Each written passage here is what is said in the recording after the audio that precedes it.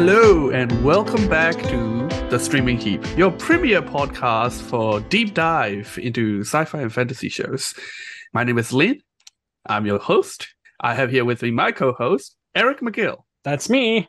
I am the unapologetic geek. Dear listeners, there are many podcasts that tackle sci-fi shows. There are probably also a few podcasts that's talking about Peripheral right now, but there is only one podcast in which the host cannot say the name of the show they're covering. Eric keeps us unique. I just listened back to last episode, and every time I said Peripheral, I said it slightly differently. At one point, I just went Peripheral, which is not even remotely close to a word. It's almost like something a dog would say when he's really sad. This is like that Benedict Cumberbatch documentary in which he can't say penguins. Except, of course, I'm way less talented. So, I'm just a guy who can't say words. So bear with me. I swear our content is good, even if we can't read. Well, I say we. I can't say the name of the show. So, as always, we're going to talk a little bit about what's happening, news, trailers, what we've been watching, and then we'll get into episode 3 of Peripheral. It's kind of like how what's her name, Kat Dennings pronounces Mjolnir. Yeah. Okay, so what have you been watching, Eric? Honestly, not a whole lot. I watched The Great British Baking Show when I was at the dentist because they had Netflix, which is weird. I didn't know that was an option. But it was just like a list of what the Great British Bake Off. Okay. Well, wherever you are, it's called different things. But here in the States, it's called The Great British Baking Show. Wait, it's called Baking Show? It really is. Yes, they changed it for the States. I don't know why, because, we're too stupid to even understand what a Philosopher's Stone is. So, I stand behind them changing the Philosopher's Stone to Sorcerer's Stone for Americans. It might not have sold as much if they said Philosopher's Stone. I don't want to read about no philosophers. But anyway, it's a good show to watch when you're drugged out on a whole bunch of Novocaine and half your face is numb and you can barely see the screen. Whatever. Wait, who were the hosts and judges when you watched it? Was it Noel Fielding? Yeah, Noel was definitely there, and the other guy, the bald guy, I can't remember his name off the top of my head. The guy from Doctor Who. Yeah. No, I mean, and it was like the holiday specials. Like I watched 2 of them because I was there for 2 hours. Yeah, but that's it. That's all I got, and I don't even remember who won. I don't even remember who was competing, so it doesn't really matter. All I know is they talk about soggy bottoms a lot. Yes, they do like to talk about their soggy bottoms. Yeah. Well, on the game show front, I've also been watching some British game shows. I've been watching a lot of Taskmaster, which I love. There you go. I watched through the entire season with Dara O'Brien recently because I love Dara O'Brien, and I like the host and the co-host for Taskmaster as well. They're making Australian versions and New Zealand versions now. Apparently they're good as well, but I don't want to watch it. I don't want to watch it without the 2 hosts. Yeah, it's kind of like they did a United States version of Top Gear, and it's terrible. It's not the same. Yeah. Well, look, I also hate normal Top Gear, but that's because I'm not a car guy and I hate those guys. I understand that it's a good show for car people. They're still jerks though. It's part of their charm. On the show, maybe. But one of them punched his boss. Intern. Yeah. Well, and an intern. And an intern. He's just going around punching people, getting drunk. Yeah. Good times. Yeah. Good times. And he recently got into trouble again, I think very recently, like last month, for writing some awful shit about wanting someone to die. And then he was like, he's kidding. Like, it was like a child as well. Like, it was somebody really young. And then he's like, He's like, oh, I hate certain people on TV, but like certain people, I just want to die. I want them to die. And then they were like, and then he's like, it's a Game of Thrones jokes or something like that. Okay. Anyway, moving on off top gear. I also watched The Bear. Have you heard about this show? I don't even know what that is. No. So, fresh off the high of The Menu, I wanted to watch other shows about people cooking. So I watched The Bear, which is about a restaurant in Chicago. It starts with the previous owner of the restaurant like having committed suicide. So the brother inherit the restaurant, Which right. Is kind of like a greasy hole in the wall kind of like a dumpy Chicago diner vibe. But the brother who inherited, he used to be like a world famous chef in like world's best reviewed restaurant. Like he was a very well known restaurant, but he come back and he take care of it, and we learn about the history, the relationship between him and his brother, the one that committed suicide, the relationship between him and his sister, and the restaurant is, of course, as always, packed with like gaggle of characters that are just. But if you want to feel the vibe of this show, it is the same vibe as Uncut Gems, in that it is like every episode is like a half an hour heart attack. Like everybody's yelling and like everything's going to hell, and like you feel that the stress of the kitchen that they're trying to convey. They do such a great job at it. And one night I watched like 4 episodes in a row, and afterwards, like, man, I can't sleep. Like, just like I feel like I just run a lap around the neighborhood.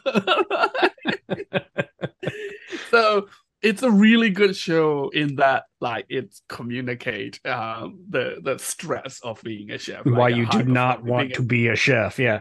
Well, yeah. The stress of being a perfectionist, but it's not a good show to like sit back and relax. It doesn't have the happy-go-lucky vibes of like Chef. Some of the characters have that happy-go-lucky thing, but they're idiots. Like, right. And like one character is also like, I'm like, if I know this guy in real life, I think I'd be in jail because I would attempt to kill him. Like the show is very good at like making him 3-dimensional, and as the show goes on, you understand why he's the way he is, and you understand he is actually a good guy deep down, and he's just kind of like that awful Chicago thug vibe. Right. But he did win me over in episode 1 when they have like a line of nerds dressed up and waiting for like a what do you call it, arcade machine tournament that they're holding to boost their sale. And then outside they're just being rowdy because the thing isn't open yet, and they just like banging on the glass, and the chef tried to come out and stop them, but like they just like beating up the chef.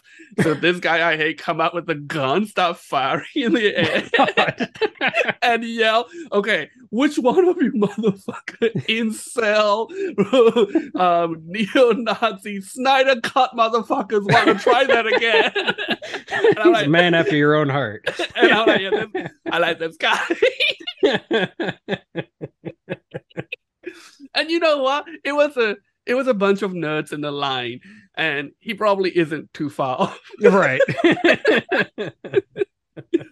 But it's real good. I finished it. And one thing I wanted to say is the show is called The Bear, and one of the podcasts we listen to, Eric, the Weekly Planet, has briefly talked about this show, but they said there was a bear in the kitchen. I didn't know they were doing a bit because I didn't know anything about this show. Sometimes their delivery is so dry, you don't even know. So I went into this show, and after episode 1, I was like, oh, that was fucking hectic, but when does the bear, right? I'm ashamed to admit I started up episode 2, people.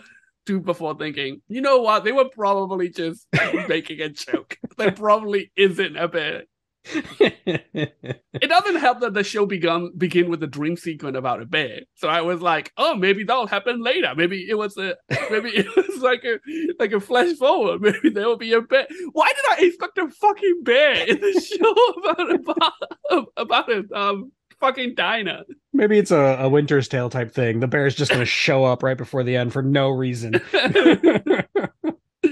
But yeah, no, well, it's about Chicago, Chicago Bears. Yeah.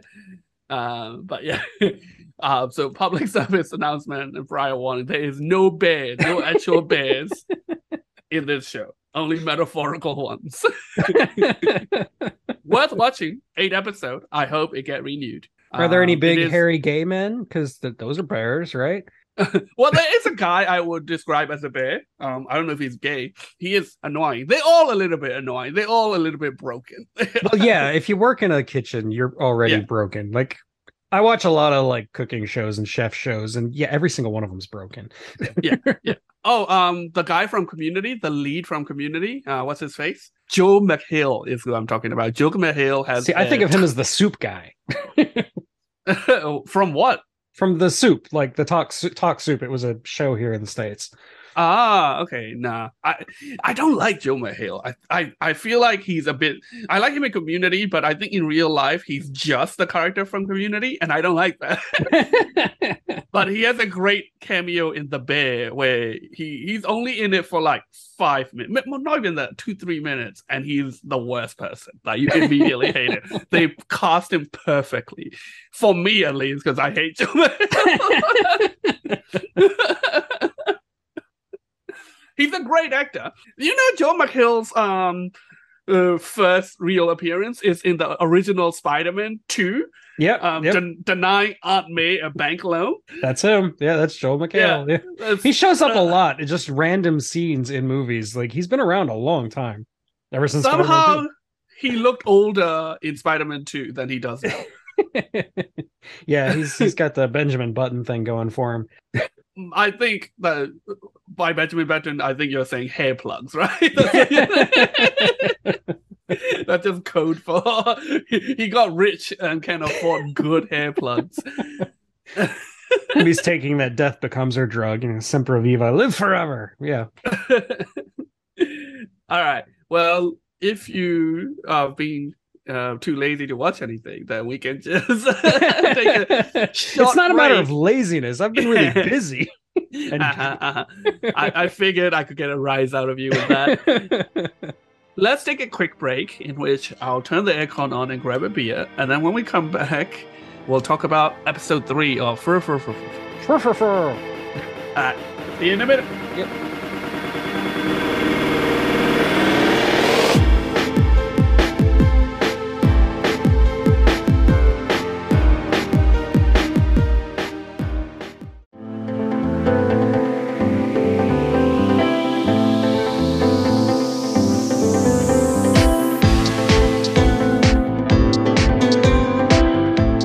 Are we back?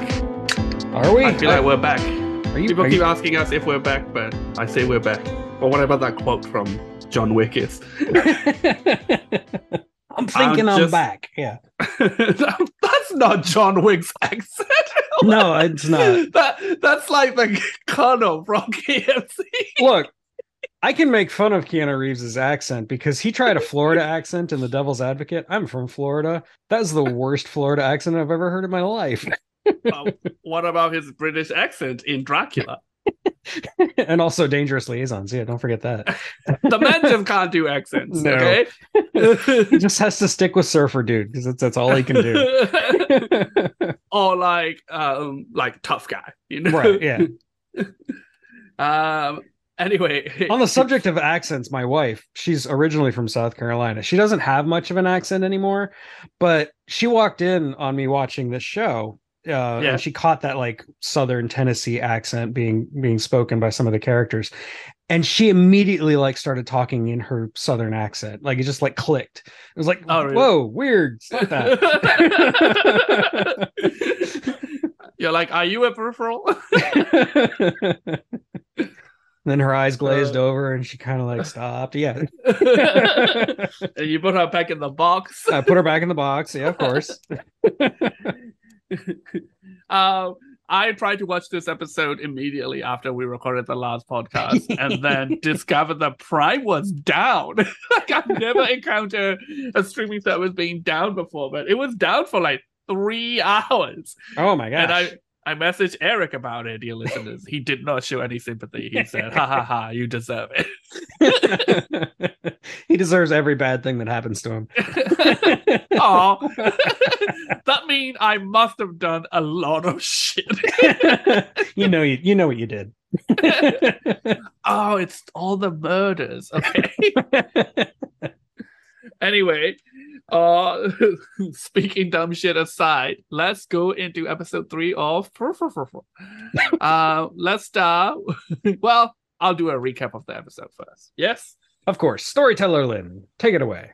In this episode of Secret Lives of Future People, there are many flashbacks and revelations abound. We first see Corbell pull off a bloodless coup against the local bikies. No blood. They all baked alive. In the present, his wife advised him to get on the murder train.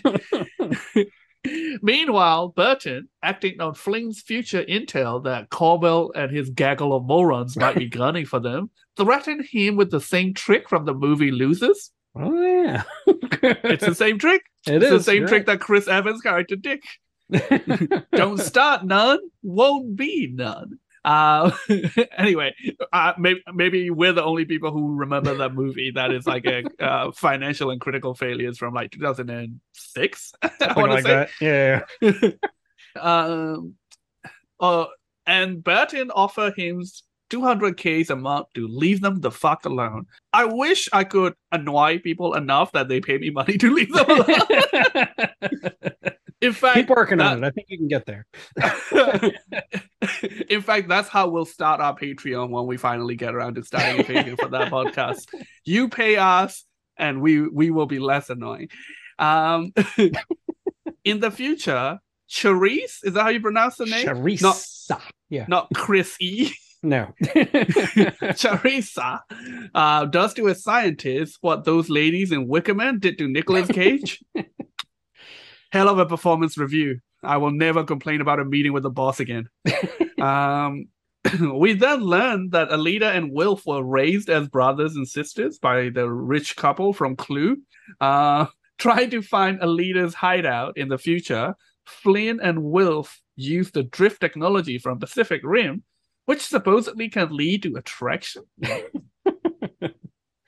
When they find Alita's hideout, they get ambushed by Daniel, who get wrecked and then beheaded. As he deserves. Today is not a good day for... This episode is not a good episode for people who work for Charissa. No. Just to be clear, it's Charisse. There is no at the end. It's not Charissa. I'm just going to call her Chris E. Chrissy. Okay, so you want to start with the Corbell and Jasper flashbacks? Well, I mean, that's where the episode starts, which is kind of interesting because it feels like it's from Jasper's point of view, which is something we haven't really gotten up to this point. Like, up until this point, Jasper's been a barely visible character. You know, he's just I don't think he even had lines before. You're right. I don't think he has had a line. He just showed up in the bar and was going to get up to pee, and that was it. Oh, no, that's right. He had one line. He had one line about pee. wanting to go. Yeah. And Corbell was like, shut up and sit down, Jasper.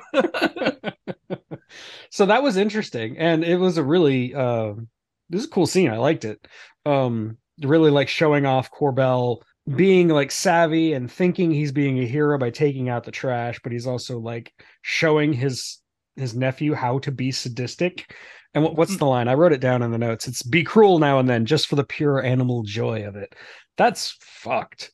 I kind of liked it. I kind of liked that line. And is it bad that I also kind of see where he's coming from? Not me. I'm not cruel for the animal joy of it. I'm saying like I think that kind of mentality is probably required to be a crime lord. And at least he's an honest crime lord, right? He's obviously ruthless, and he's showing how to be ruthless. And that is, it's a marketable skill. I mean, all I'm saying is I'd vote for him. He tell it like it is. and you would love to have a beer with him. The you think one thing. I mean, you think he bakes these people alive in their car, which he does. Which he does. And then you don't. It didn't, like, the first time I watched it. It didn't really like click with me what he was going to do afterwards with the bodies and the nails. He had a bucket of nails. He had a bucket of nails, but like, I don't know, for some reason it didn't click in my brain. Like, my brain didn't want to make that connection, I guess. Okay. You're just less cruel than Corbell and me. Apparently, yeah. I will say, I do think that there's a lot of sadists on this show. Like, I was talking about earlier, in like a couple episodes ago, I was talking about Aelita being a little sadistic, but compared to Corbell and Charisse, she's got nothing on them. They're so much more sadistic than she is. Yay! Come around to my point of view that Aelita is a good guy. No, I think she's just less evil. Look, man, sometimes that's all we get. Okay. I really like that scene. Corbell's actor does not look any younger than he is. He looks exactly the same. He just put on like a different shirt. Not bother with like de-aging or makeup or anything. And I don't think they even put a wig on him. I respect that. I can use my imagination. Yeah. Look, say no to weird de-aging technology. Just use your imagination. Whatever. But I do like how they made him even more evil by making him a used car salesman. Not used, new cars. They were new cars, but I think he mostly trafficked in used cars. Yeah. Nowadays there isn't really like separation between used car and new car sales. Anyway, especially in Australia, every single car dealership I've seen seem to do both. Yeah, around here, it's pretty much the same too. And it's the distinction has really gotten muddy lately. Like ever since the pandemic, like, because used car prices have gone way up, so like they're only slightly cheaper than new cars, which is ridiculous. Yeah, and new cars you have to wait like a month or two. Yeah, you have to wait forever. Yeah, so I'm not going to buy a new car anytime soon. But if I do, I want one with electrified door handles. I really do. So that every time I forget to hit the button, I electrocute myself. His plan would go very wrong if all those bikies didn't get into the cars at the same time. I thought about that. Like, if 2 or 3 of them loitered outside, because him and little Jasper with the hose is not going to be able to take down even like 2 or 3 bikies. Even if you put it on like power wash, I don't think you can stop them. But yeah, I don't know. I like that scene. But he does bitch down pretty quickly later in the episode. Yeah, well, he had to. I think he made the right decision. Okay. Well, we'll talk about Jasper's things later. Let's talk about Corbell in the prison with his wife first. I love their relationship. I do too. Like it's I love that they communicate. He tells her everything apparently. Yeah. And he like trusts her advice, and she's very like intelligent and thinks it through for him. I love that. In a lot of ways, she might even be the power behind the throne, and she's also very, very supportive. Like not. Yeah, I know. Like they're discussing killing people, but that interaction is strangely wholesome. Like he. You know, she got her back, and he trusts her. No, I agree. It's great. It's a really good, wholesome relationship. They just happen to be criminals. Yeah. And like not just like with the plan, she's good. Like she's talk him up. She's bolstered his self-esteem. It's like, oh, would a tiger be embarrassed for whatever thing is before taking a step back before the pounce or whatever she said. Yeah, and like a true wife, this was after she'd already made fun of him for peeing in the pool. Yeah. I think I wouldn't say making fun of him. I think she's just disgusted. She calls him a child, and he says, "What would you do if I grew up?" And she says, "I don't know, probably divorce you." So I mean, they have a relationship that works. I get it. And she seemed to bring him a coffee, which is always nice. That's love language right there. Keep your loved ones caffeinated. My wife takes fraps from McDonald's. Hey, that's still good. You don't have to make them. You just have to bring them. Exactly. Just have to go get them. Um, it almost makes me feel like, oh, I hope nothing bad happened to the Corbells. But I think eventually maybe like Burton will have to do something bad to Mr. Corbell, and Lady Corbell will come for revenge, I think. And then we'll probably learn that she is capable of much more ruthless cunning than he was. Like Maybe. I think that's it. I don't because think that's otherwise a given, but it's possible. I don't think it's a given, but I don't know why else would they be building her up, right? True. Like they have to be doing something with her character. Yeah, yeah. So either she gets fridged, which I really hope they don't do that. Yeah. Either she gets fridged to make Corbell mad, or something happens to Corbell, and you're right, she becomes like the next factor. Yeah. So do you want to? Okay, well let's go in logical order. Let's start with Flynn telling what's her name, Mary Ann, Billy Ann. Flynn telling Fannie Mae everything. I thought that was dumb. I'm with Burton. That was dumb. Absolutely, 100%. It's dumb. Yeah. It needed to happen for the plot, and it's almost a little bit of lampshading by having Burton get mad at her for it, because obviously Burton would get mad at her for it, because it's a dumb thing to do. Yeah. But at the same time, when she said, "Hey, you have your little nub squad," which apparently he might be in love with. I was going to mention that later. Yeah. And I have nothing. That makes sense as well. Like Billy Ann is all she has. It does make sense, but also you got to remember that Burton, he admits he didn't tell his buddies everything. Like they don't know the whole story. Like she laid everything. To be dumbasses, to be fair. Yeah, even if he did tell them, they'd be like, "What? Just simplify that for me. What do I have to do?" Yeah, because I think in the previous episode we forgot to talk about the lottery scene where his cousin, the future tried to hide the money by saying he won the lottery. But how much money was that, by the way? Like 100,000. I think it was like 250,000. I think that's what it was. So where are they getting this money to pay? I think this episode seemed to imply that whatever Imelda Gross Cold Iron or whatever company is just doing regular cash injections to them now. I think maybe, but I also kind of like read Burton's character as we know it. He's just going like the one pill at a time kind of deal, that like maybe he doesn't have a plan for the next 200,000. Maybe he's just hoping Milagros Cold Iron will pay that off. Yeah, he does seem to be live every, solve the current problem, buy some time, solve the next problem, which is, I don't know, it's kind of how I live my life, and it's inadvisable, let me tell you. But, I respect it. But yeah, like once again, this confrontation in the car, I can see both sides, which a sentence I hate saying, but there's fine people on both sides. But Flynn is correct that she wanted to tell Freddie Mac everything. And Burton is correct that she shouldn't have done that. Like, she was going to tell Jesper. I don't know if Burton is right that she was going to tell Jesper. I don't know if she told Jesper anything. No, she doesn't seem to. She definitely thinks that Jasper's an idiot. Yeah. She pretty much says it straight up. Like he asks her, "Well, I'm not an idiot," is what he says, and then she just gives him a look like, "Yeah, you are." And he admitted, he's like, "Okay, I won't." But they also have arguments about that Corbell? Burton and Flynn.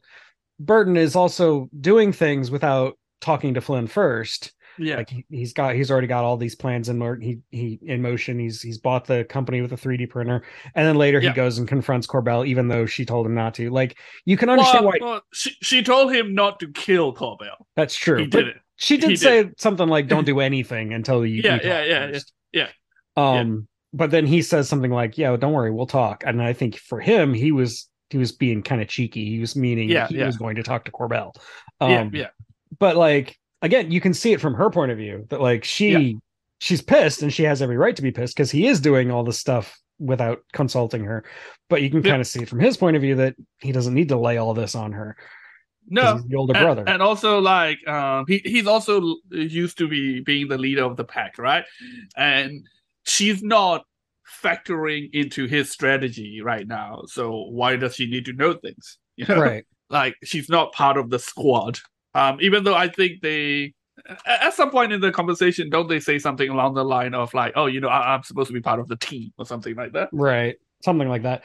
There was one line that I thought was really good where she said something like, "We're not cold-blooded killers," and he's like, actually, I was kind of trained to do that. She said, "We're not ruthless killers like him." It's like actually, the Corps spent quite a lot of money to make sure I am. We did get confirmation it was a Marine. He is a Marine after all. Of course, he is. I pretty much predicted. But, it was never explicitly stated until this episode. Yeah. Of course, he is. The sheer amount of trauma and self-confidence that man has. Look, I love Burton, and I think DC need to get their ass and have a Nightwing in cinema cool. before this actor age out. Because every time I see him, I'm like, this dude would make a good Nightwing. I don't know. You're not wrong. He would. That'd be pretty cool. But this conversation is a little bit contrary to what we've been praising them lately for, Burton and Flynn's mutual respect for each other. But it also shows that they're still brother and sister, It comes with ups and downs, And from Burton's perspective, he is just protecting her. Like, no, totally. He isn't too much in her business about what's happening in the future. Like, and all the information that she bring back from the future, he seemed to treat it as like privileged, well thought of information. Like he doesn't he is question totally and completely trusting her to do the intel half. And you know, he's relying on all that. Yeah. So there's still respect there. But like any good relationship, they have friction, they're gonna have arguments. And the things he's keeping from her because he knows she wouldn't approve, and he wants to do them anyway. Totally. Like printing weapons attachments for his weapons. I don't think they're printing weapons. I think they're printing like weapons attachments. Yeah, it looked like they were. It looked like attachments. It looked like he was adding something to a slider, and there was a silencer being silencers and not really a thing. Ammo extenders and shit like that, I believe. And and to be fair, Flynn was most upset that she thought he put those two dumbasses in charge of her. But she's like, no, like you don't even have time to work here anymore. And also we're the owners. Which is fair. Good point. But what do you think about what Burton did to Corbell? Do you think that was smart? In the short term, I think it was, but in the long term, I think that he's setting himself up for more trouble. I think in his mind, he has solved the problem for now, but I don't think it's a long-term solution. I think he knows it's not a long-term solution. Yeah, and I think he's smart enough to know that. I think his long-term solution is wait for Flynn to come around and then kill him. Probably. And you know what? I kind of agree. Like, if you kill Corbell, like he doesn't know that he also need to kill the wife. But other than that, like there seemed to be no other semblance of any kind of intelligence leadership in that organization except Corbell. Right. Jasper is not going to take over, and the other idiot is not going to take over. No. Jasper's wife, Bunny Fufu, have more of a chance of taking over. Yeah. But what about that scene with Jasper in the car? She's like, I thought she was a little bit harsh in episode 1 when she was like, you know what? If I had more information before marrying Jasper, I might not have married Jasper. And now after I meet Jasper, I'm like, no. Fannie Mae deserves better. But really, I think she had enough information to know that. Yeah. Look, small town, there probably isn't an abundance of choices. Yeah. It does have money. It's blood money, but it's money. Yeah. They did a great casting choice for Jasper. You take one look at that dude, and he looked like a dumbass. Totally. But I think I wonder if that is a misdirect. If like there's not wheels spinning under there that we don't see yet. I don't think this is likely, but I think it would be a neat narrative trick if they pull that off. I was impressed when he was like, well, I didn't open it, but I can tell from the from the outside, from the feel of it, I can tell what it is. Yeah, that was a good cover his That was a ass good moment. cover. Yeah. And also, like, you don't even need to cover. You like you could have just said, well, it's obviously a giant bag of money, Uncle. That bag is paper thin. Like, that wasn't even as thick as thick as a canvas bag. That was like a fabric bag. But he is still kind of like sheepish and dumb. Like after he takes the money, and then Corbell's like, "Well, let me tell you something about taking money," and he's like, he tries to sheepishly give it back, and such a funny scene. He's like, "No, too late. No backsies, man." Yeah, and Jasper, the dumbest that he is, even though I don't think Bunny Fu ever tell him anything. I think the way the show is going, he is gonna learn some vital information from his wife about what's happening. He's gonna figure something out. And I think it's gonna end in one of two ways. Either he's going to, one of three ways. Either he's gonna die, or he's going to betray Corbell and probably die, or he's going to wind up trying to go after the Fishers on his own. And that's not going to end well for him either. So I think he's going to die no matter what. I don't think he wants to go over after the Fishers, because he said the Fishers are good people. Remember in that? Yeah, but I think if he winds up getting into enough trouble and he thinks that Corbell is going to come after him because he's done something wrong, I don't know exactly what that will be, but I'm sure it's going to unfold over time. I think he could get to a place where he thinks he has to take action or he's in trouble. I think more likely is he'll tell Corbell the truth about what he learned, and Corbell will try and go after the device, the peripheral. That's possible. That would be interesting. That would definitely like be a way to spin it. That would be fun. Yeah. Because I think Corbell wants more information, and other people are going to get into the peripheral at some point. I think we got a little peek of that at the next time on. Oh, really? Oh, yeah, that's right. Who was it? It was Connor, which should be interesting. Should be interesting, yeah. I do know that actor does actually have legs and 2 arms, so. Okay. I was going to say. Should be interesting, but also I'm surprised Burton hasn't been like, let me have a go. Let me go check it out. Yeah, like, well, he tried to a little bit, like in the last episode, but Flynn shut him down almost immediately. Yeah. But I think it's only a matter of time before there's more people going in. There has to be. Like, I wouldn't be surprised if we get more than one peripheral. More than one person's going into the future at the same time. Yeah. Well, okay, we gotta stop calling the device peripheral because they seem to be calling the robots peripherals. So I'm just gonna call the headset. The VR helmet. So what else about the Burtons and the Jaspers and the trick Burton pulls? I joke about it being the trick from Losers, but it is true. But also like that does make me feel like Corbell is more of an annoyance than a threat because they completely survived that first attack on the farm unscathed, and because the way we've seen them work together so well, and this threatening of Corbell is so real, I just feel Corbell, even if he tries, what can he do? Like, he have to completely catch them by surprise, and how can he? Burton is paranoid enough to have 3 drones following Flynn at all times.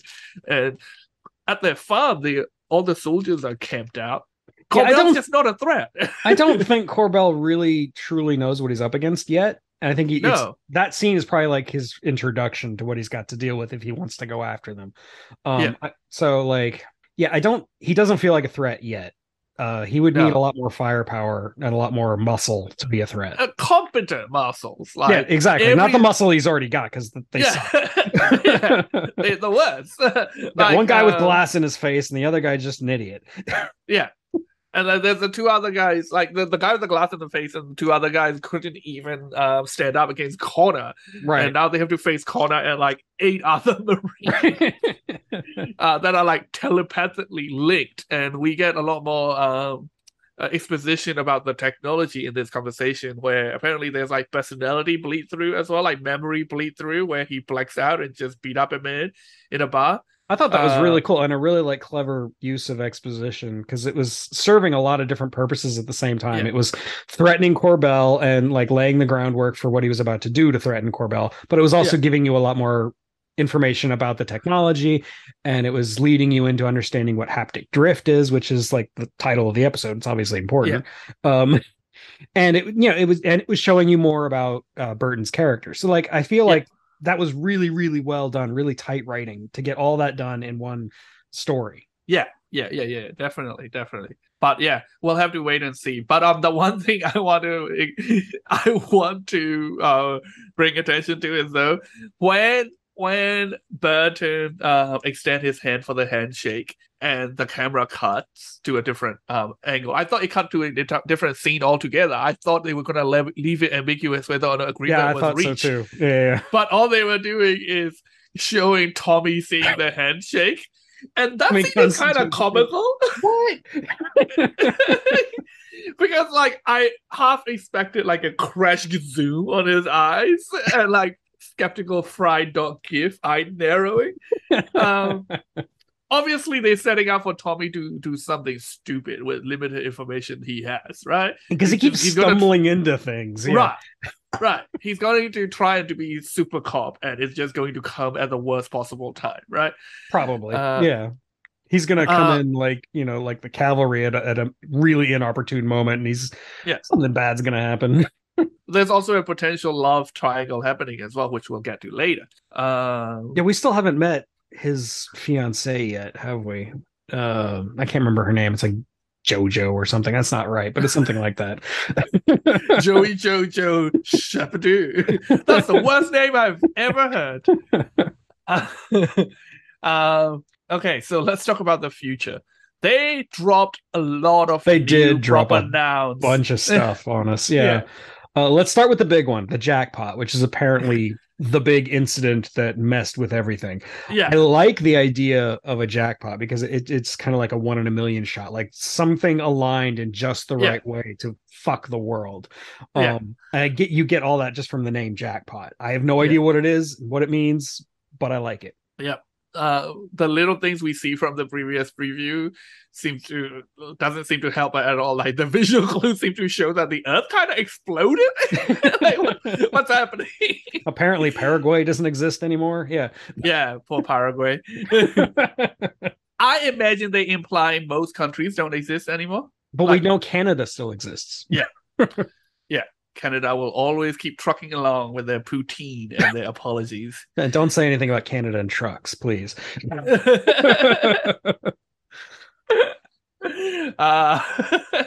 Or convoys. What else? They also mentioned the Reformation, which is like... I'm imagining they're not talking about the Church of England. No. I'm pretty sure that like after a lot of nations imploded or whatever, that there had to be some kind of like rebuilding, and they're calling that the Reformation. I have a feeling it's less of a rebuilding, more of like a mad dash for power. Well, yeah, it does. Yeah, definitely. Like the governmental systems are a little wonky here. They mentioned klepts, and I think that's referring to kleptocrats, like people who are just basically stealing power. Right. Oh, they said klepts in a previous episode as well, but in that context, I presume that was just a euphemism for criminals. Right. But now in this context, they said we expect some klepts, but I don't know which families for sure. I think it's more like organized crime. Maybe, but like I also get the feeling that there is no centralized government anymore. That like we're being run by things like RI, and we're being run by like these criminal families, people like Lev, klepts. It makes sense to me. I get it. What other things? The immunizations. They talk about when the British couple is going to adopt Aelita. They've had all their shots, they've had all their immunizations, they're up to date, blah blah blah blah blah. So obviously they needed to be immunized for COVID. I think from the context, like also they let's discuss another term they dropped as well, neoprim. I have no idea what that is. And in the context they talking about, they said like, oh, we found them in a country that used to be called Germany. So Germany's gone as well. Right. No third time's a charm, Germany. You only got two. Well, unless they were involved in the jackpot. Sorry, that was terrible. But I couldn't resist. Yeah. Apologies to Germany.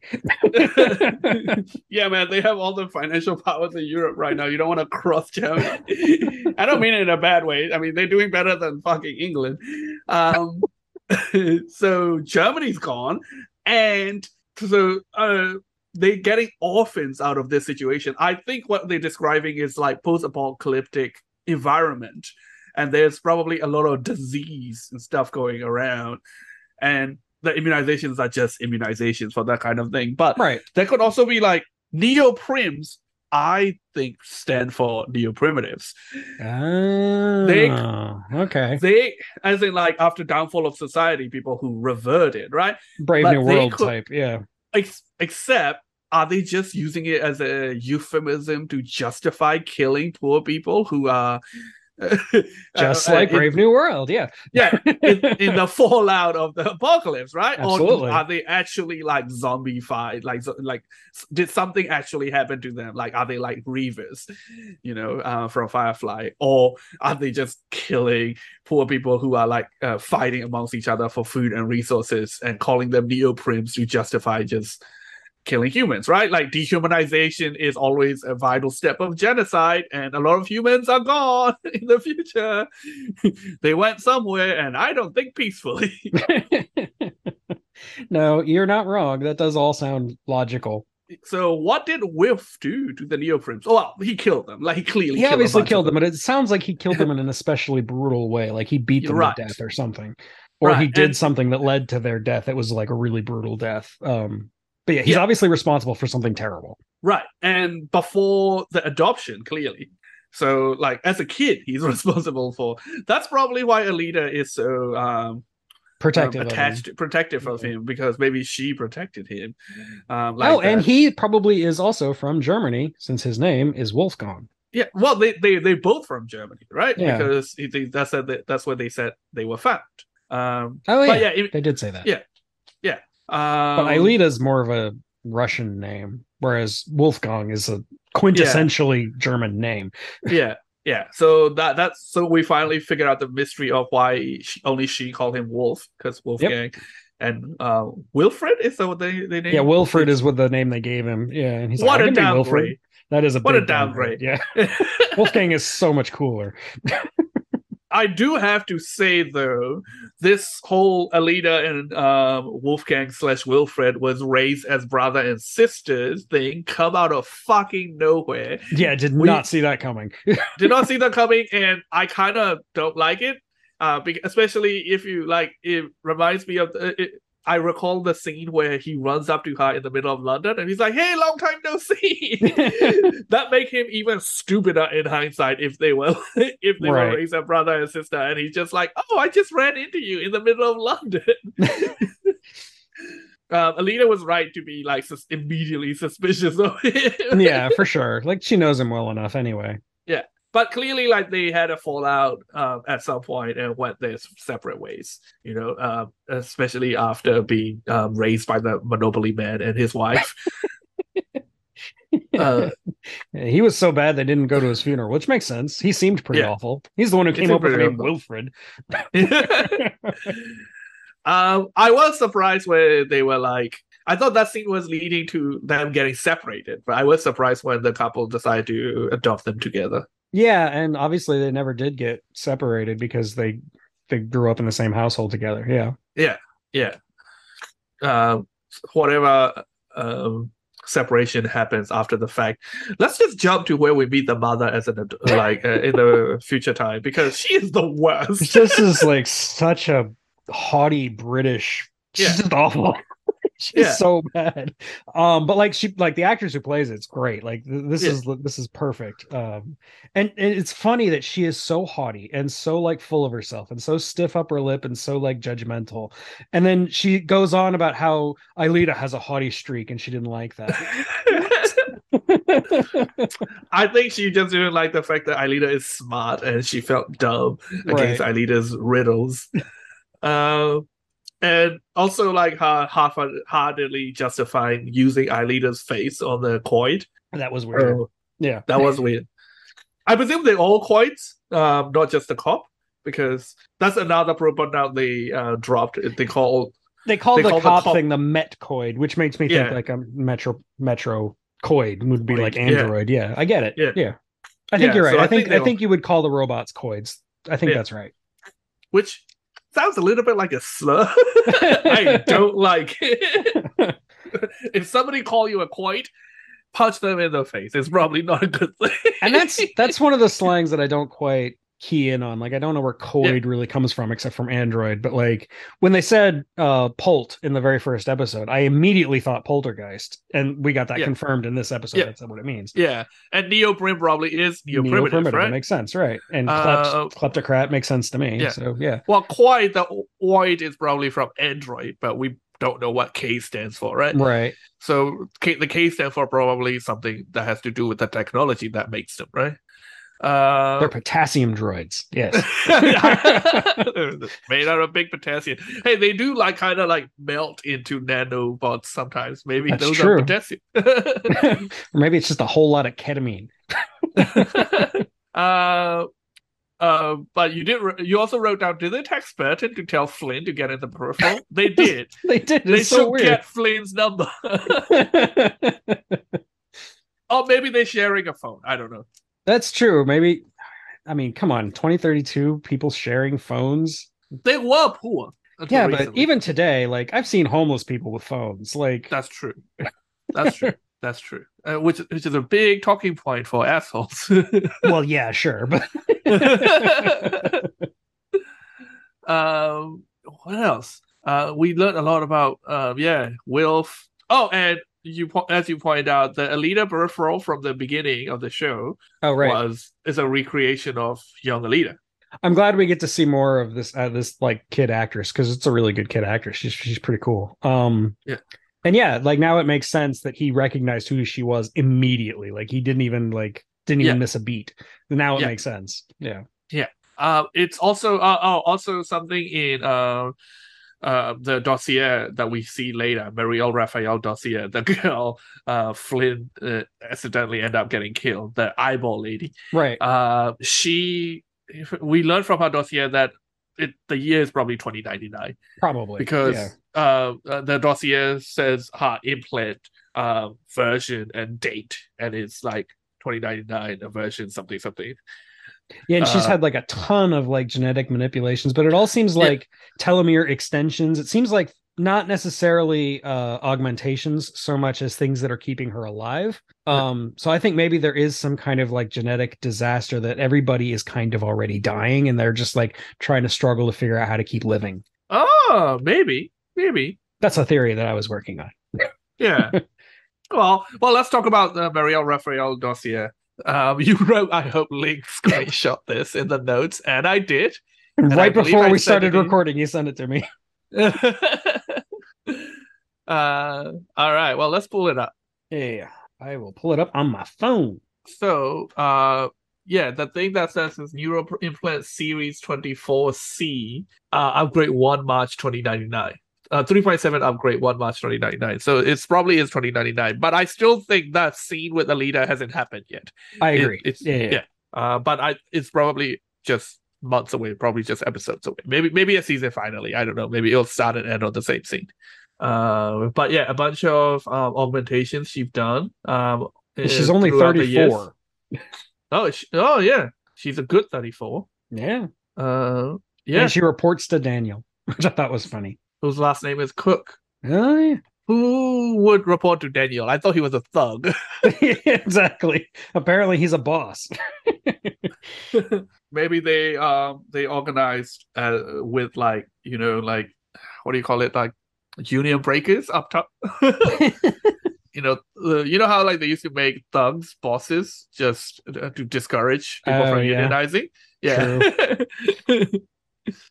But yeah, it um, talks about pluripotent stem cell infusions and, like I said, telomere extensions. And that really, it doesn't sound like, I mean, because they're using words like infusions and extensions, it makes me feel like they're not trying to improve her in any way. They're just trying to keep her alive. yeah.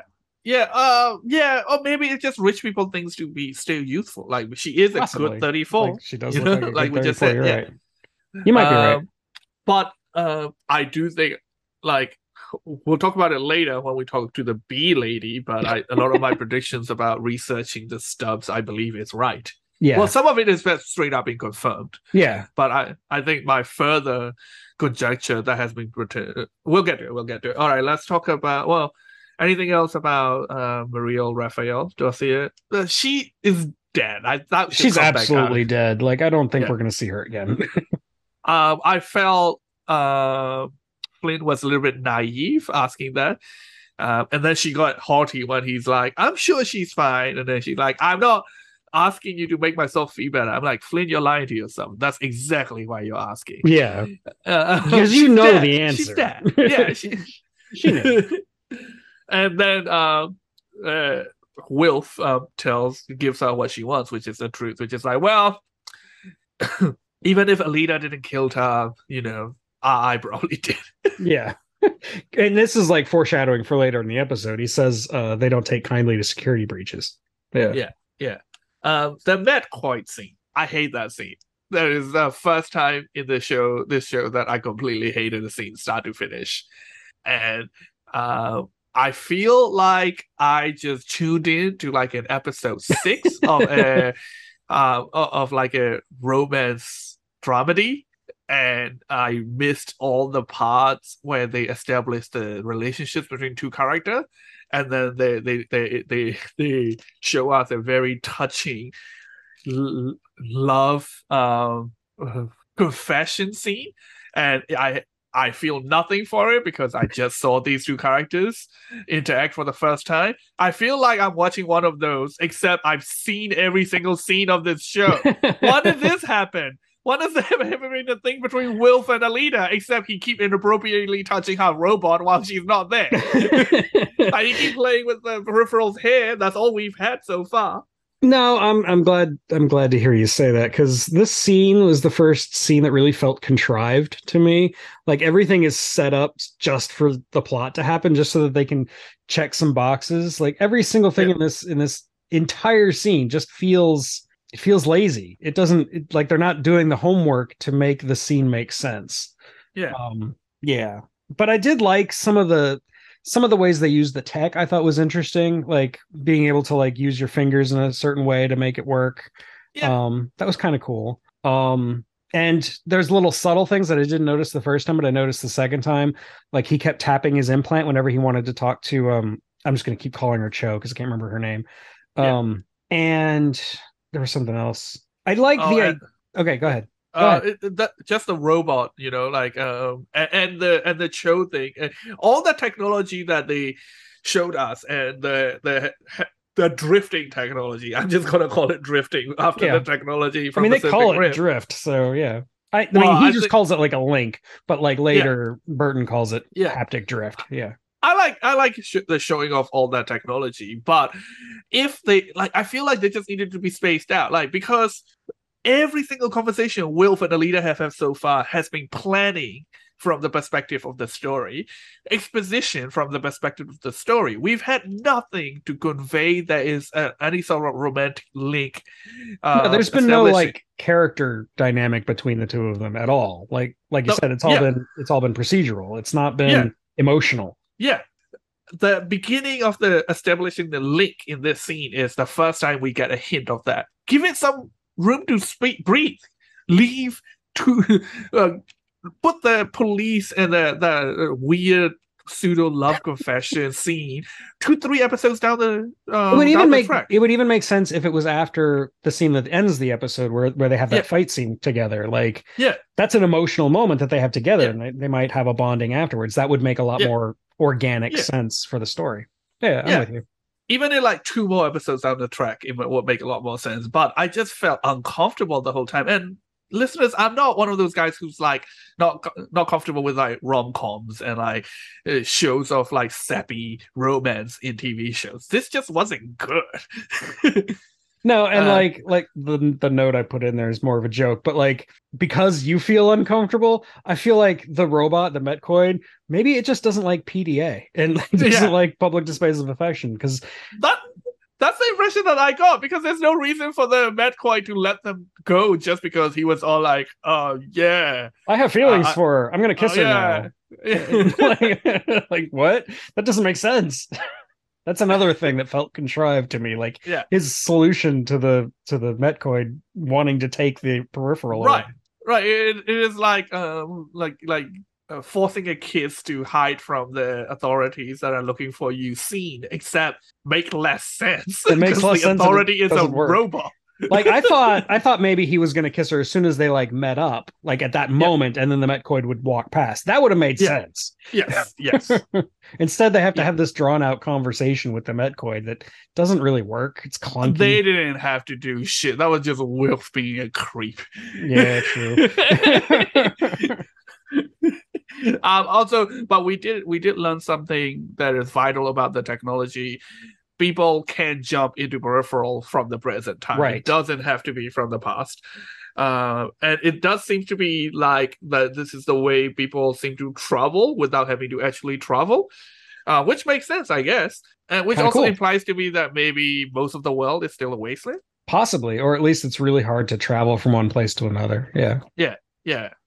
If you're getting full haptic feedback from these peripherals, it make complete sense that you would just do this, and you would even have long distance relationships like this that Wilf is implying, which begs the question: how anatomically correct are these peripherals? They're probably fully functional. Yeah, we'll probably find out later. And also, as soon as they show the drift technology, I don't know if I'm just an awful pervert, but I was like, this technology is probably used a lot for sex. I did mention Strange Days in the first episode. Yeah, there's a lot of that in Strange Days. Before the series is through, even before the season is through, I bet we're gonna get a sex scene with drift activated. I bet that's gonna happen. We will 100% definitely get a sex scene with the peripheral involved. Yeah, it's possible. Even probable. It's Prime. Like Prime is a lot less sexless than other streaming. Yeah, I was all excited. This episode opened and like the parental warning said nudity, and I'm like, all right, nudity, and then it's just like an old man butt. And like, great. You got Game of Thrones, my friend. I did. Don't like that Metcoid scene. Don't like it at all. I'm so glad to hear you say that, because that was one scene that really like turned me off. Yeah. Also, I just want the audience to know ACAB apply to Metcoids. ACAB. You don't tell me you don't know what ACAB is. All cops are bastards. Oh, okay, gotcha. I have never heard that before. I mean, really? I've heard people say all cops are bastards. Oh, okay, yeah. ACAB before. People like on Twitter make the joke like, remember ACAB, like, and then like it's the common joke is like if there's like a cute cat dressed like a cop or something, and then people are like, does ACAB apply to this? Yes, ACAB apply to the Metcoid. It is quite bullshit though. She's like, did you hear why the Metcoid pulled them over? They like it goes, your peripherals behavior didn't match any algorithms. Differ from algorithmic acceptable parameters, which is God. That's just techno babble. That doesn't make sense. Oh well, I mean it makes sense logically, but like for the scene, it's a really shitty explanation. Yes. Yeah, you're correct. Definitely correct. All right. Well, now we will get to the scene we've been wanting to talk about. The bees. Not the bees. No. bees, they're in my eyes. Yeah. Killing me won't bring your damn bees back. So we get a lot of information about the bee die-off obviously being as important Yeah. as we said it would be. And apparently they've died off more than once. And I think that they're doing a lot of like genetic work to try to rebuild them. And that Are seems they? well, it seems like to me that they experiment. I think they are using genetics to try to bring the bees back. Yeah, but like, are they actually trying to fix the world? Are they just doing it for like shits and giggles? And yeah, I don't know if they're profits? trying to save the world or anything. That's kind of like the bow they put on it. Like any evil corporation, yeah, we're saving the world, sure. You know, but we know that she like what I can't remember her name. I'm just going to call her Dina Madani, the character that Charisse goes to go see, who was apparently a roommate of Aelita's for a year, a long time ago. Yeah. But she has access to the stem and she's using it for her research or stub. Yeah. Sorry. Her stub. She's using the stub for her research. And apparently Aelita, who works in grains and legumes, isn't even supposed to know about the stub. Yeah. So Charisse is assuming that she learned it from Dina Madani. Yeah, we still don't know what's special about the stub, if at all, if there is any at all, or if it just happens to be a stub they could wiggle their way into, you know. There was a line where when Charisse is talking to Daniel, where she says something about the stub being unwieldy or something like that. That there's something that makes the stubs particularly tricky. Like it makes it sound like they've been to other stubs. And that this one stub is special in some way. But I'm not. Well, have to be, right? Yeah, obviously. But this is the first implication we've gotten that there's more than one stub, which makes sense. Of course there would be, but yeah. So what I predicted about them just doing research on the stubs to help themselves in the future, nailed that, and I think that give me a little bit more confidence to assert my conjectures that I think the main conflict with Aelita is what Aelita believes is that's pointless. Like, this world is beyond saving. We've gone fucked itself. And that we are letting maybe Aelita think they have the moral imperative to help the stubs instead of exploiting them. Maybe she think we now have the technology to help the stubs avoid the jackpot, right? But people like Levs and RI are wanting to exploit it in different ways.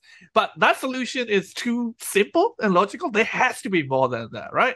Like, I feel like for sure, that. Especially with Lev. I think Lev has a different ulterior motive that it's still really murky at this point. We don't really have any clues for what his goal is yet. Right.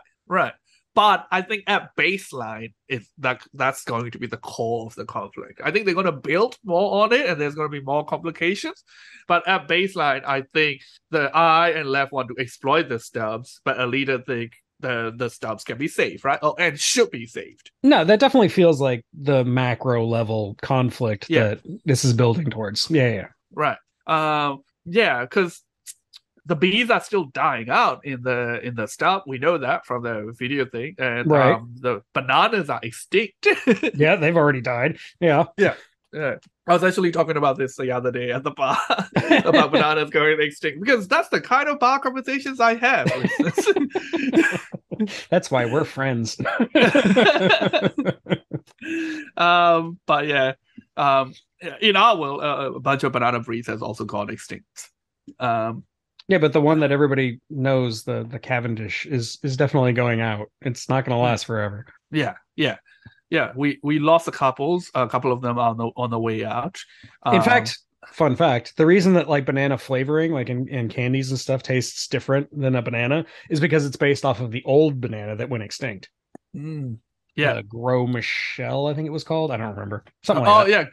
Gros Michel. Yeah. Which is a terrible name. Yes. No wonder it went extinct. It's gross. If you're naming food, just stay away from the word gross. Just don't put it in there. You wrote, is Charisse too cartoonishly evil? She is so, like I mentioned earlier that my wife walked in and it cut to Charisse, And without her even having to say anything, just the way she was dressed and the way she was presenting herself, my wife's like, "That's the big bad, right?" Like, it's the shoulder pads. She has evil shoulder she pads. has extreme shoulder pads. Like, it's absurd. You have those shoulder pads, you're either evil or a Power Ranger. Sometimes both. You're an evil Power Ranger. Yeah, I feel like this is going a bit too far. Clearly, like, I can understand how wanting to try and find out whether or not the bee lady is in league with the leader, but from the context of the conversation, I think she can be well assured that the bee lady didn't do anything deliberately. This is just a security breach. Like, yeah, and she wasn't even like, this is another instance of sadism. Like, she'd already poisoned her with that like hornet pheromone before she'd even really had much of a conversation with her. Like, before they really started talking. Yeah. So, like, she was planning to kill her the whole time. They were just having a conversation to have a conversation. She was gonna like find out what she knew, and then she was gonna kill her no matter what she said. Like, yeah. And she's like the head of a research division. She must be a valuable resource. This seems like a waste of resources. But the scene that really gave me the anime villain vibe from her was earlier when she was talking to Daniel, and she does that thing with her hand. She waves her hand and the floor disappears, and then she walks on the floor, and Daniel, being a dumbass, is like, "Ah!" But I like that about him. I was like, "Oh, Danielle, even though she's threatening you, you're still loyal to her." It did make me like Daniel more, yeah. But that it felt like an anime to me, like the anime villain walking in thin air and all that. It's just, I think that she just turned off I think it was just like a video screen. I don't think she was working on thing there. Oh, exactly. It was just an illusion. Yeah. I think she just threatening. But that was quite anime villain. And I didn't like this either. And also, that's not how pheromones work. Pheromones do not have pinpoint technology. She would be as fucked as the bee lady. Totally. You anger bees, they don't really discriminate between their targets. Everything in that greenhouse will be swarmed with bees. So the final scene at Alita's place, they showed dialogue in the next episode last episode that they cut in the actual episode. Did you notice I noticed that too? Yeah. Which kind of pissed me off because I feel like she should have said something to Wilf about that 3D printed thing being her house. I think that's she just she picks up the thing of Burton and she says Burton, and then she immediately gets distracted and doesn't talk about it and doesn't mention it again, which is weird. Yeah. Wilf got earlier in the episode. Wilf got upset about the Flynn peripheral being kept in a box. Alita doesn't even keep them in the box. She just keeps them on the floor. She just left them on the floor, yeah. Apparently they need to be left in nutrient baths or they turn into zombie corpses, yeah. They need to be given regular nutrient baths. Right. Which loads more to our theory that they like half organic. Right, they're kind of grown fully instead equipped. Of built. Yeah. How did Daniel and the Coit find them at that exact moment? I think they were just... Maybe they're tracking Wilf. I was thinking maybe they followed Wilf because they came from Wilf's apartment. And if they know Aelita, they have to know about Wilf because it's her brother. So that makes sense. Well, they also said Wilf's last name. Like Daniel said, Mr. whatever, I presume. Netherton. So, Wilf Netherton. Yeah. Netherton. Is that the rich couple's last name, do you think? Or is it their original last name? No, their last name is West. Like they say that at some point. Like Mr. and Mrs. West. Yeah. Oh, okay. So Aelita took their name, but Wilf took a different name. He clearly doesn't like his parents, which is, understandable. Yeah. They don't seem to have a drop of warmth in them. I like how there's that in that scene where Wilf is talking to his mom. They could have easily cut the conversation as soon as it had served its narrative purpose and just had Wilf leave. But instead they had to stay there long enough for the mom to just be like, you know what? The tea is growing cold and this conversation is over, and just get the fuck out, basically. Yeah. just to put a little punctuation mark on their relationship and how awful she is. Yeah. And the conversation started with how she's upset that they never visit. And then it ends with her being like, you know what, get the fuck out. Yeah.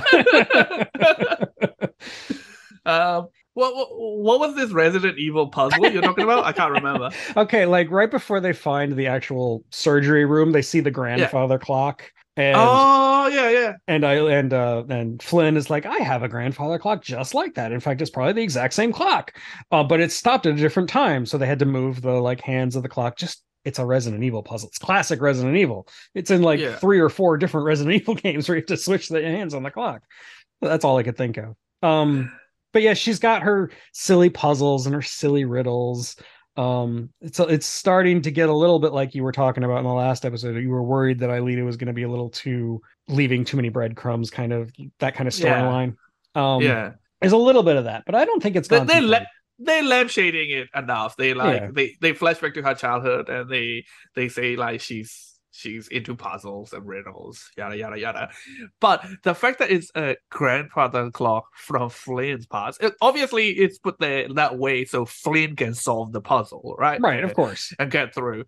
But at the same time, do you think there's a more direct link between Flynn and Aelita? Like maybe, are they like descendants? They've obviously have been hiding what happened to Flynn in the past in that timeline. They've been very coy about it, and they've drawn attention to it multiple times, including in this episode. So yeah, I think it's possible, but it's also possible that she just knew about the grandfather clock and 3D printed it, you know. Also true. We still don't know about her little creepy 3D printed house. The little diorama thing. We don't know what that's about. Yeah, I like how Burton's one show him like fist bumping the air. Really capture his brand of happy-go-lucky dumbass. It looked like that was the moment during the farmhouse fight where like they thought they'd won, and then they started to realize that there were 2 other guys out there. That's what it looked like because they were all like huddled around the front of the house. True, and that first episode ended with her placing the Connor. It actually started with that. Yeah. Connor figurine on the thing. Do you think Connor showing up at the right time was somehow planned, manipulated by her? I think so. Like we've been talking about, I do think she's some kind of puppet master, and that a lot of events have been taking place through things that she has done, things that she's set in motion. Yeah. Yeah. For sure. And I think you are right about, I think we're both right about how there's a lot more manipulation of the timeline happening than we know, because like clearly Metagross Cold Iron have a lot of resources in the past. Yeah. And they've got a lot of fingers and a lot of pies kind of thing. Yeah. Right. And one thing I don't know if we made an assumption or we just haven't really thought about it, is that they said the timeline branch from when they first made contact with that timeline. As soon as they make contact with that point in the past, the stub is created. We don't know when that is. Exactly. We kind of vaguely assume that it is the beginning of the series, but I doubt it. Like, in fact, it can't be that way because they already have too many resources in that timeline. So we don't know when they establish contact. That could be part of the jackpot. What do you mean? Well, I'm just saying that like that could be like one of the factors that led to the actual, apocalypse. No, because that's not the kind of timeline we have, right? Like it's like, I mean, you're right. It's not a deterministic timeline, but the fact that they developed this technology had some kind of side effect. Maybe. And we don't know when they and we have no idea when that happened. Yeah. So we do have vaguely know that the jackpot's probably about 10 years in the future to 2032. Yeah. I think the peripheral technology is developed after the jackpot, and I think so too. Probably well after it's been resolved and the reformation happened, right? Yeah, I think so. I think from the previews we're about to learn more about the jackpot. For sure. Can't wait. Yeah. The jackpot is a great name for Apocalypse. I do like it a lot. Yeah, because it's different. It's unique. Also, you wrote, "Oh, look, a tracker. I should pick it up and carry it around." I just thought that was really funny because he's like, "Oh, look, here's Aelita. She must have taken this implant out so that she can't be tracked. I'll just put this in my pocket." Yeah, that is true. That is quite funny. Maybe that's how they found it. Could be. Like maybe they had tracked it and maybe they'd already ransacked the place and then they were just lying in wait for Wilf to get there. Yeah. Or specifically for Flynn Peripheral to get there. Yeah. Flynn didn't do any of the she wasn't killing him, but she didn't do a lot of the like hesitating thing I was worried that she would do. Maybe she put that later. gun like right up to his head, like she was gonna pull the trigger. Like she didn't look like she was gonna hesitate. But they did give her an out. Like she didn't actually kill him. He got killed by the robot. Yeah. He got Boba Fetted. Count Dooku. No, sorry. Jango Fetted. Yeah. Jango Fetted. That was quite funny. Especially because Daniel looked smug when the Quiet got out, because I think he thought she was going to use the Quiet to save him. But nope. Beheading. Beheaded. Yep. Okay. And it was funny because like this is the end of the episode and I'm like, oh, Daniel's dead, we're not going to see Daniel again. And then next on the Peripheral, the first thing you see is Daniel. He's in like a Coid body. Well, it's probably just his face, right? Yeah, he's dead. They might be doing like that Avatar thing where they've like backed up his personality or something. Oh, what a personality to back up. He's brimming with personality. Okay, I want to talk about this haptic drift technology. Okay, let's go for it. The link, and that caused the haptic drift. And as Flynn had that conversation about that technology with Burton dropped this bomb on us, which is like, be careful using that technology. Sometimes it feels like love. Can you hear that, Eric? That's the sound of 1,000 fanfiction writers screaming in pleasure as they arrived. I like the metaphor and I like what they were going for, but I felt like that was a really clunky line and really poorly placed. Like it just kind of fell with a thud. Like, is that really what Burton would say at that moment? Like, it feels like love. That's not, no. Well, especially because in his context, this is a technology developed by the Marine Corps for his soldiers. So I have a question, Eric. How many industrial strength marine orgies do you think the army has to break up before they learned about this side effect? I'm just imagining the drill sergeant from Full Metal Jacket screaming, "This will be a great technology for unit cohesion if you guys would stop fucking each other for a goddamn second." And then he also has the technology installed. He's like, I can't quit you guys.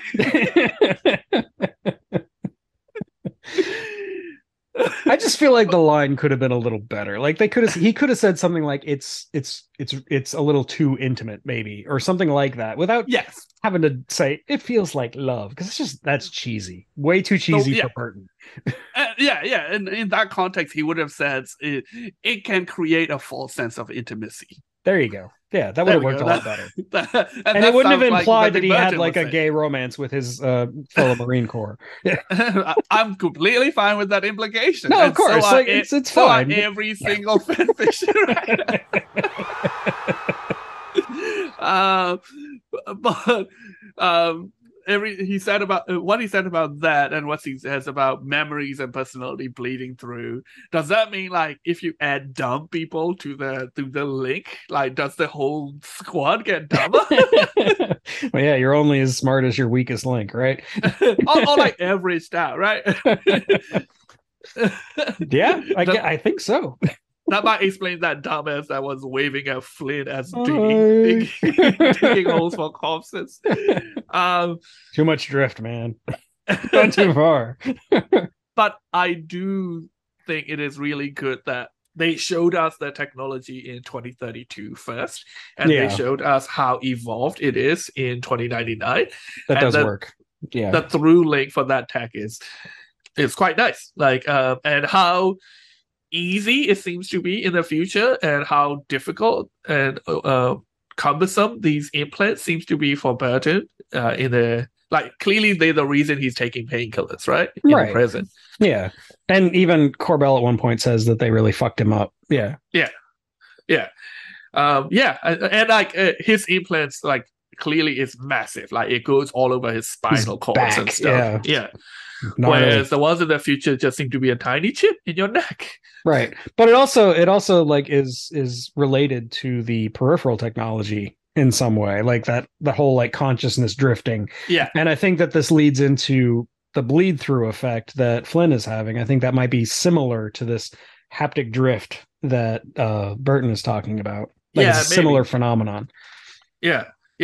Do you think, as we approach the midpoint of the season, do you think there will be a situation where like past Flynn like goes into a coma, but the Flynn's mind or consciousness is still in the peripheral in the future, like being stuck in the future? I can see that. I could totally see that. Yeah, that makes sense. Yeah, I'm very it really tickles my imagination, this line, even though I think it is, I agree, like he wouldn't have said love.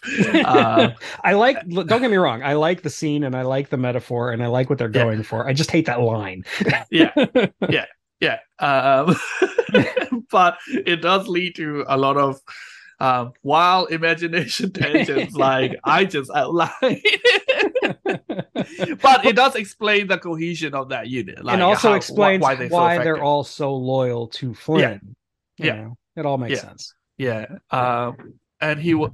Oh, I don't know if the audience said that hear that or not. That's the sound of thunder. So I think we're getting a storm over here. Wow, that was really loud. It is super loud.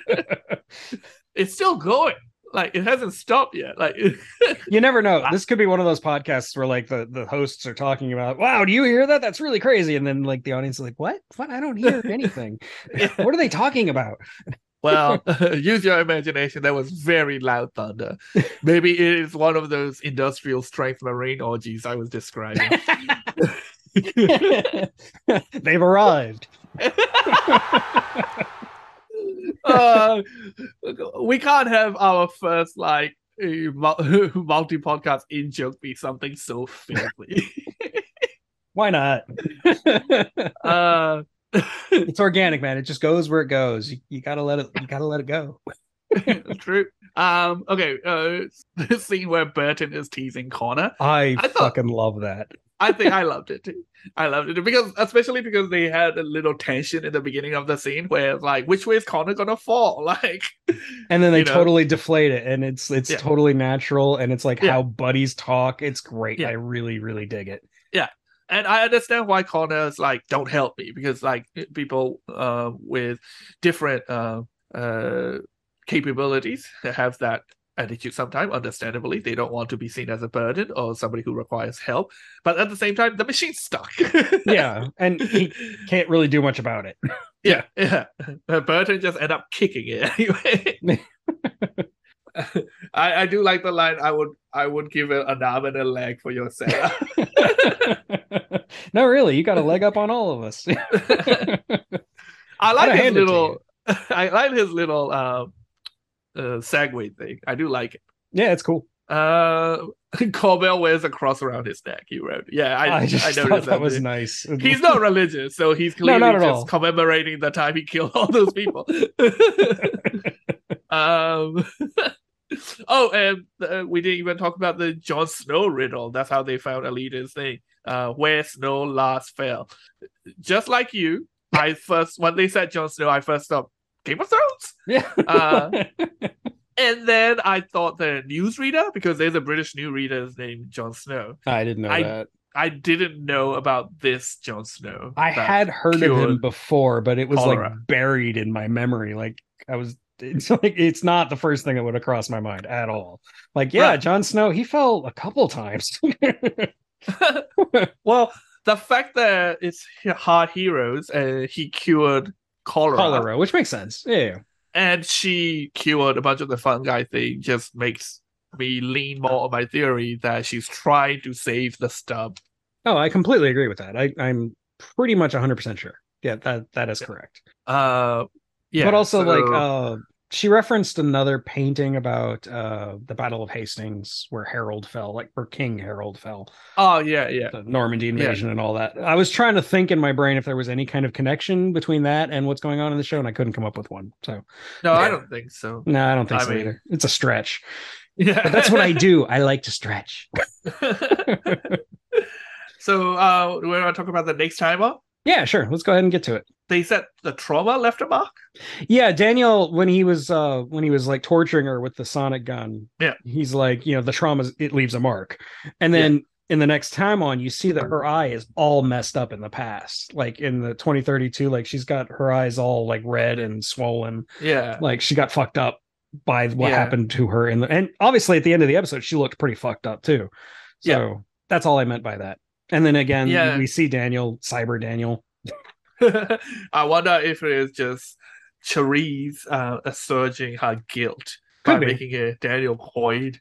Maybe she's always had one and she always had like the hot form and it's gross. I don't know if the Coyds are anatomically correct. Yeah, you never know. But with humans and new technology, whatever new technology, they will try to attempt to fuck it in some way. Of course, that's what technology is for, right? Or they will try to apply it to fucking in some way. What CG monstrosity you're talking about? You said you're worried about the CG monstrosity. I don't remember. There was like they scene where they're talking about this is what the jackpot is, or this is what's coming to my time, or something like that. Yeah. And it just looks like a CGI mess. But like it was so brief that I couldn't really get like key in on it, like really get like good look at it, and I didn't like slow it down or anything. So it might not be as bad as it kind of looked just at a blink, but it looked like bad CG to me. So I was a little worried about it. That. Didn't look great. It didn't look great. Yeah. And like we mentioned before, Connor seems to be screaming in a peripheral. Yeah, in a headset. In a headset. Yeah, he seems really upset. Yeah. Yeah, he's not having a great time. Maybe he's already working for Alita. Maybe. I don't know. Maybe that's the reveal that's coming. Maybe he's actually already had a headset. Like, maybe that's this isn't looking. Yeah, that's interesting. Maybe that's how he knew to show up that night. And maybe we've already seen him in the future. Oh, I don't know. He's left. He's left. He's left. No, they act completely differently. He's left. He's in my head. God damn it! I'm the one usually bring out weird songs. I do have a friend who's seen the entire show and listening to the podcast, and he said he's laughing at us a lot and our predictions. Well, that's fun. That's what we're here for. Yeah, dear listeners, that's the service we provide. Yeah. So, well, I think we're just gonna call it here because I want to go watch the next episode. Hopefully, Amazon's not down. Hopefully, Prime is up right now. I want to tell you guys that is not a Transformer joke. Prime is down. There's a sequel to Olympus is down. It's a crossover with Transformer Universe. Tell me you wouldn't watch that. I would watch it. I would 100% watch that. I want to tell you guys to go and rate us 5 stars in the podcast app of your choice. It really helped with discoverability. Oh God, a second word I can't say. And if you guys have any questions, any comments, insults, want us to stop making awful jokes, write it into the streaming heap at outlook.com. I can already tell you the answer is no. Yeah, the answer is no, but it's worth asking. Yeah. We'll take it under advisement. Yeah. I am at Flaming Eyebrows on Twitter. Eric McGill. I don't want you to go to my Twitter because I don't like checking Twitter. But you can find me on YouTube at The Unapologetic Geek. It's the same thing on Twitter. Just go find him. Send him a bunch of weird shit. All right, guys. Until next time, this has been The Streaming Heap, and I have been Lynn. And I have been Eric, and life is but a stream. Goodbye. Bye.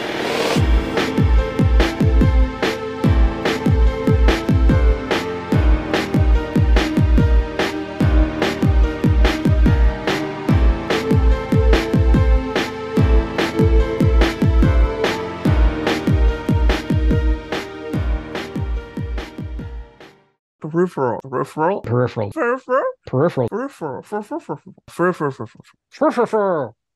peripheral, Peripheral. robots, peripherals, peripheral, The peripheral. the peripheral. Stop fucking each other for a goddamn second.